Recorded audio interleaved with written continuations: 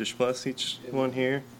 Open our hearts to hear what you have for us. Pray in Jesus' name. Amen.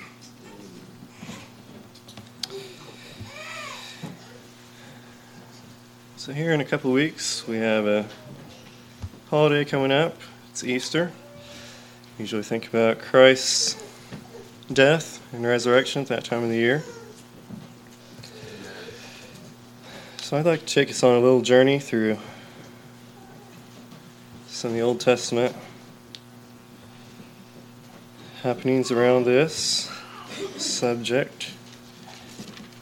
So I'll start out in Genesis 3 this morning.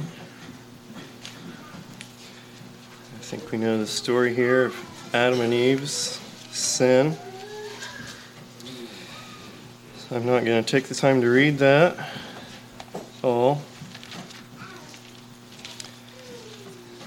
We remember how God told them not to eat of the tree in the midst of the garden, and how they did.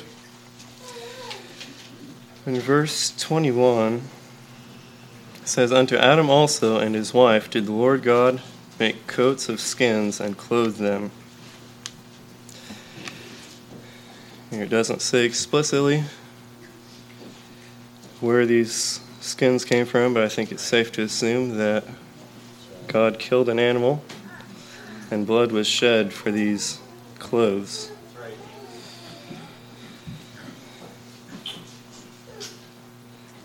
This is the first reference to blood being shed. I'd like to go to Exodus now, chapter 12.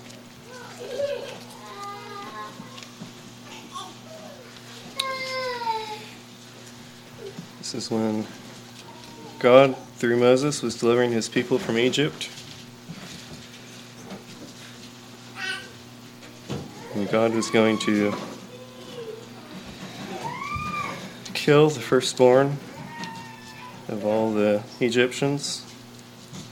I'd like to read verses 3 through 13 of Exodus 12. "Speak ye unto all the congregation of Israel, saying, In the 10th day of this month they shall take to them every man a lamb according to the house of their fathers, a lamb for an house. And if the household be too little for the lamb, let him and his neighbor next unto his house take it according to the number of the souls. Every man according to his eating shall make your count for the lamb. Your lamb shall be without blemish, a male of the first year. Ye shall take it out from the sheep or from the goats, and ye shall keep it up until the 14th day of the same month. And the whole assembly of the congregation of Israel shall kill it in the evening. And they shall take of the blood and strike it on the 2 side posts and on the upper door posts of the houses wherein they shall eat it. And they shall eat the flesh in that night, roast with fire and unleavened bread, and with bitter herbs they shall eat it. Eat not of it raw, nor sodden it all with water, but roast with fire, his head with his legs, and with the purtenance thereof. And ye shall let nothing of it remain until the morning. And that which remaineth of it until the morning ye shall burn with fire. And thus shall ye eat it, with your loins girded, your shoes on your feet, and your staff in your hand. And ye shall eat it in haste. It is the Lord's Passover. For I will pass through the land of Egypt this night, and will smite all the firstborn in the land of Egypt, both man and beast. And against all the gods of Egypt I will execute judgment. I am the Lord." I think we'll stop there. Here we see the children of Israel were instructed to kill a lamb and take the blood and strike it on the 2 doorposts and above the door.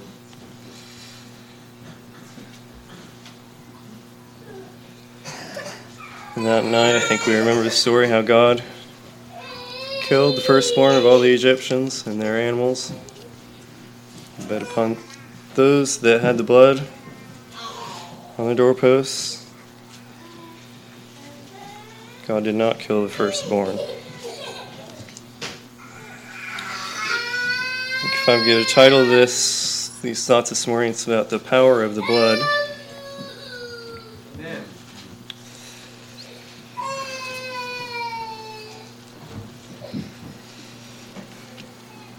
Here we see God giving life to his people through the blood. Let's turn to Numbers 29.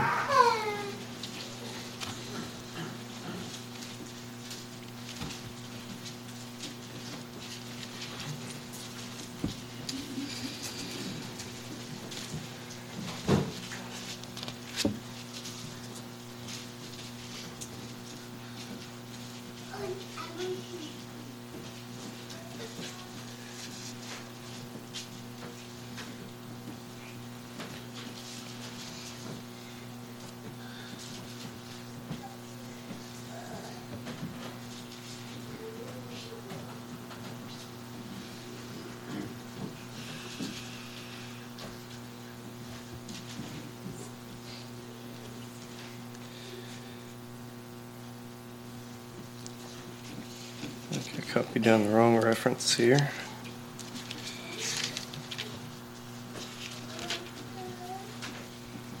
But anyway, Aaron and Levites were instructed to make sacrifices for the children of Israel. Every morning they were to kill a lamb for the people of Israel, and every evening they would kill a lamb. And also, in addition to that, if the people had committed sin, they would bring an offering to the priests, and they would make a sacrifice for them.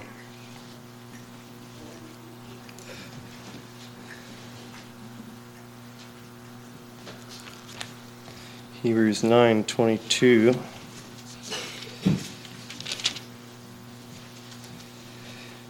says, "And almost all things are by the law purged with blood, and without shedding of blood is no remission."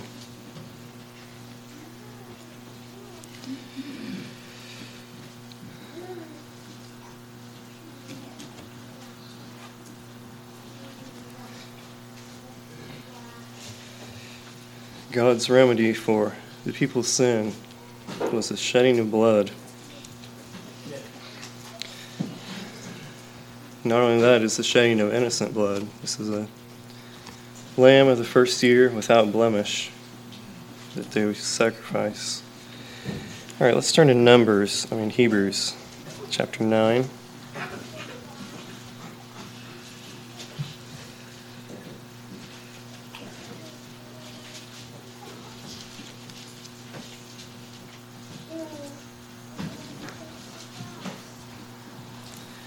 Start at verse 1. "Then verily the first covenant had also ordinances of divine service and a worldly sanctuary. For there was a tabernacle made, the first, wherein was the candlestick and the table and the showbread, which is called the sanctuary. And after the second veil, the tabernacle which is called the holiest of all, which had the golden censer and the ark of the covenant overlaid round about with gold, wherein was the golden pot that had manna, and Aaron's rod that budded, and the tables of the covenant, and over it the cherubims of glory, shadowing the mercy seat, of which we cannot now speak particularly. Now when these things were thus ordained, the priests went always into the first tabernacle, accomplishing the service of God. But into the second went the high priest alone, once every year, not without blood, which he offered for himself and for the errors of the people. The Holy Ghost, this signifying that the way into the holiest of all was not yet made manifest, while as the first tabernacle is yet standing, which was a figure for the time then present, in which were offered both gifts and sacrifices that could not make him that did the service perfect as pertained to the conscience, which stood only in meats and drinks and divers washings and carnal ordinances imposed on them until the time of Reformation." Here it's again recounted the priest's duties to offer sacrifices for the people daily. And also, once a year, the high priest would offer a sacrifice for himself and enter into the Holy of Holies, and there make a sacrifice for the people.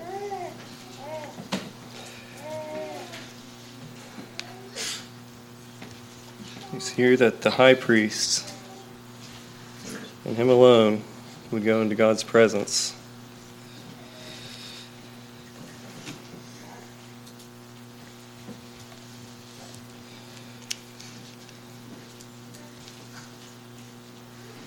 Let's read chapter 10, verses 1 to 4. For the law, having a shadow of good things to come, and not the very image of the things, can never with those sacrifices which they offered year by year continually make the comers thereunto perfect. For then would they not have ceased to be offered, because that the worshippers once purged should have had no more conscience of sins. But in these sacrifices there is a remembrance again made of sins every year. For it is not possible that the blood of bulls and of goats should take away sins.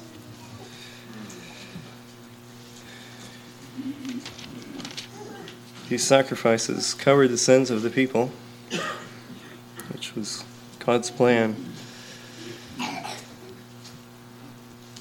But they did not take them away.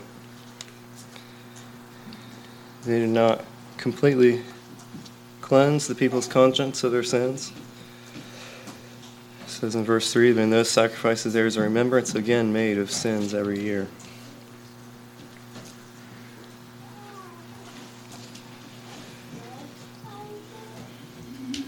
Let's go back to chapter 9. Pick up again at verse 11. But Christ, being come an high priest of good things to come, by a greater and more perfect tabernacle, not made with hands, that is to say, not of this building, neither by the blood of goats and calves, but by his own blood, he entered in once into the holy place, having obtained eternal redemption for us. For if the blood of bulls and of goats, and the ashes of an heifer sprinkling the unclean, sanctifieth to the purifying of the flesh, how much more shall the blood of Christ, who through the eternal Spirit offered himself without spot to God, purge your conscience from the dead works to serve the living God?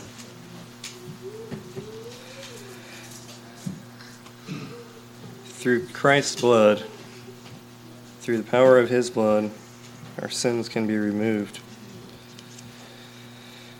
Psalm 103, verse 12 says, as far as the east is from the west, so far hath he removed our transgressions from us. Our sins are taken away and remembered no more.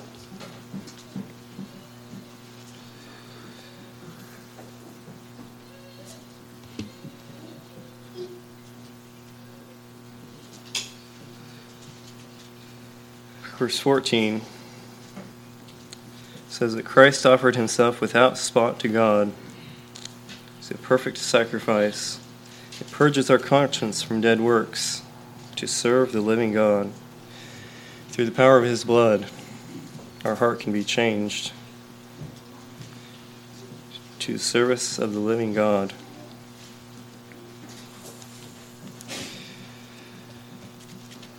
Galatians 5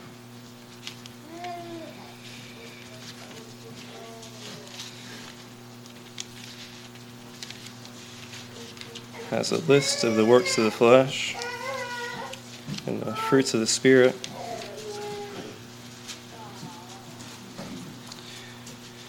I don't think I'll read all that for the sake of time. I'll start Galatians 5, verse 22. But the fruit of the Spirit is love, joy, peace, long-suffering, gentleness, goodness, faith, meekness, temperance. Against such there is no law. And they that are Christ have crucified the flesh with the affections and lusts. If we live in the Spirit, let us also walk in the Spirit. Let us not be desirous of vainglory, provoking one another, envying one another. Through the power of the blood, these fruits can be evident in our lives. Through the power of the blood, we can crucify the works of the flesh and live in the Spirit.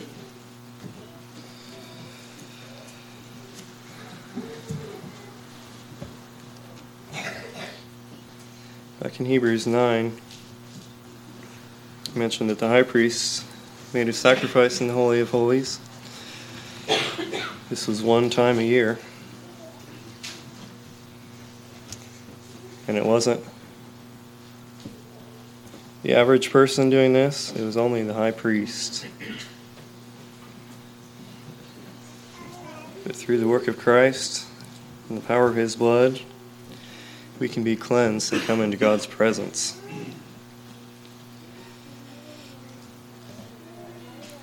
And God can dwell in our hearts, his temple.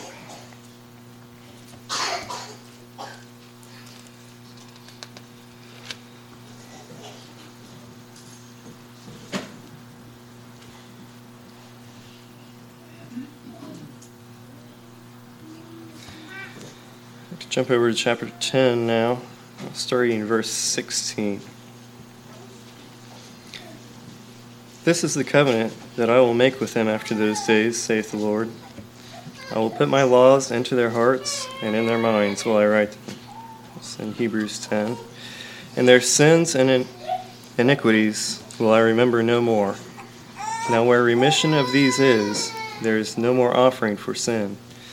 Having therefore, brethren, boldness to enter into the holiest by the blood of Jesus, by a new and living way, which he hath consecrated for us through the veil, that is to say, his flesh.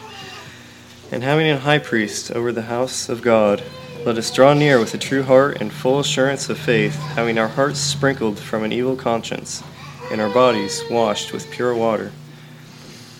Let us hold fast the profession of our faith without wavering, for he is faithful that promised. And let us consider one another to provoke unto love and to good works, not forsaking the assembling of ourselves together, as the manner of some is, but exhorting one another, and so much the more as ye see the day approaching.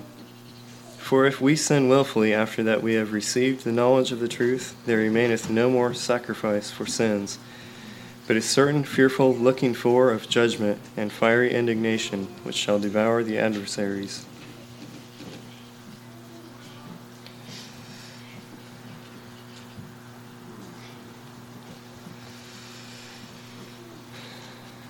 Through the power of the blood, verse 17 says, our sins and iniquities are remembered no more. We have boldness, verse 19, to enter into the holiest by the blood of Jesus. By the power of the blood of Christ, our hearts are pure and clean.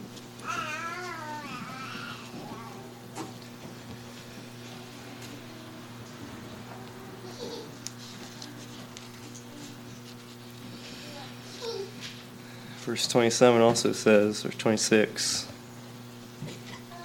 that willful sin, however, is not covered by the blood. It brings a fear and judgment.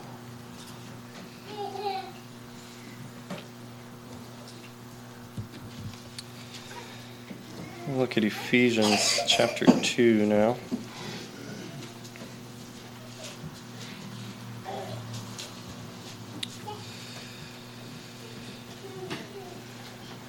I think I'll break in at verse 12.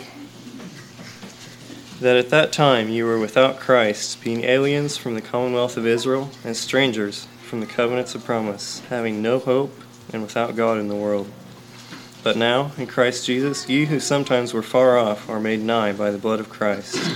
For he is our peace, who hath made both one, and hath broken down the middle wall of partition between us, having abolished in his flesh the enmity, even the law of commandments contained in ordinances, for to make in himself of twain one new man, so making peace, and that he might reconcile both unto God in one body by the cross, having slain the enmity thereby, and came and preached peace to you which were afar off, and to them that were nigh. For through him we both have access by one Spirit unto the Father.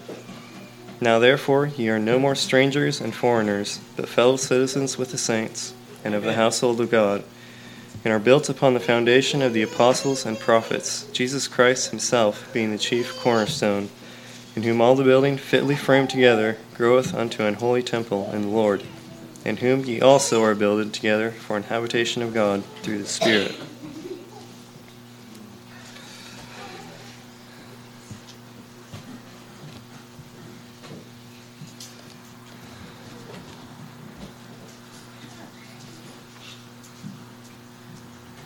Bible says that there is none righteous, no, not one. The picture in verse 12 of people being aliens from God, that's a picture of each one of us. It's a picture of me and a picture of you. But Christ Jesus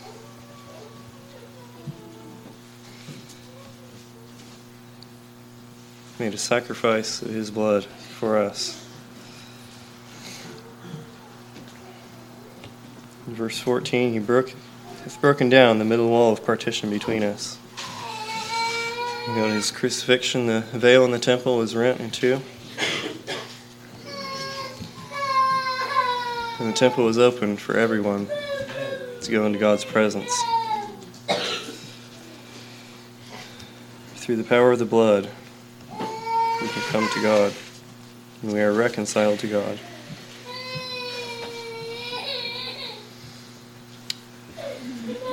Through the power of the blood, we can have peace. Verse 17, he came and preached peace to you which were afar off, and to them which were nigh.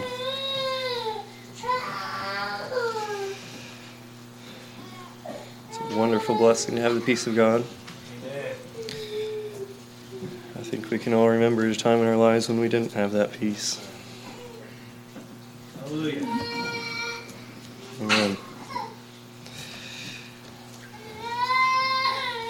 In verse 19, through the power of the blood of Christ, we are no more strangers and foreigners, but we are sons of God. I believe that's God's greatest desire for us, that through Jesus' blood we can draw nigh to God, have a relationship with him, and be in communion with him. God bless.